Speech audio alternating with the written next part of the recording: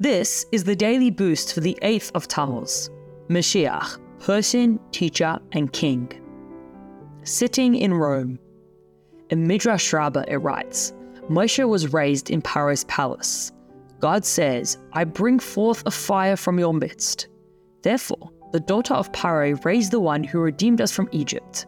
Likewise, Moshiach, who will redeem us from the exile of Rome, sits among them in their country.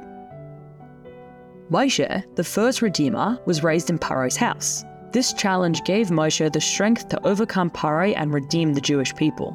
Similarly, the current exile serves to bring out the strength of the Jewish people who reside in it, enabling Moshiach to bring the redemption.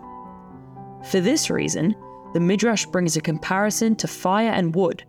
The potential for fire is hidden in the wood all along. It must simply be revealed. Similarly, each of us has potential to uncover through our service of Torah and mitzvahs.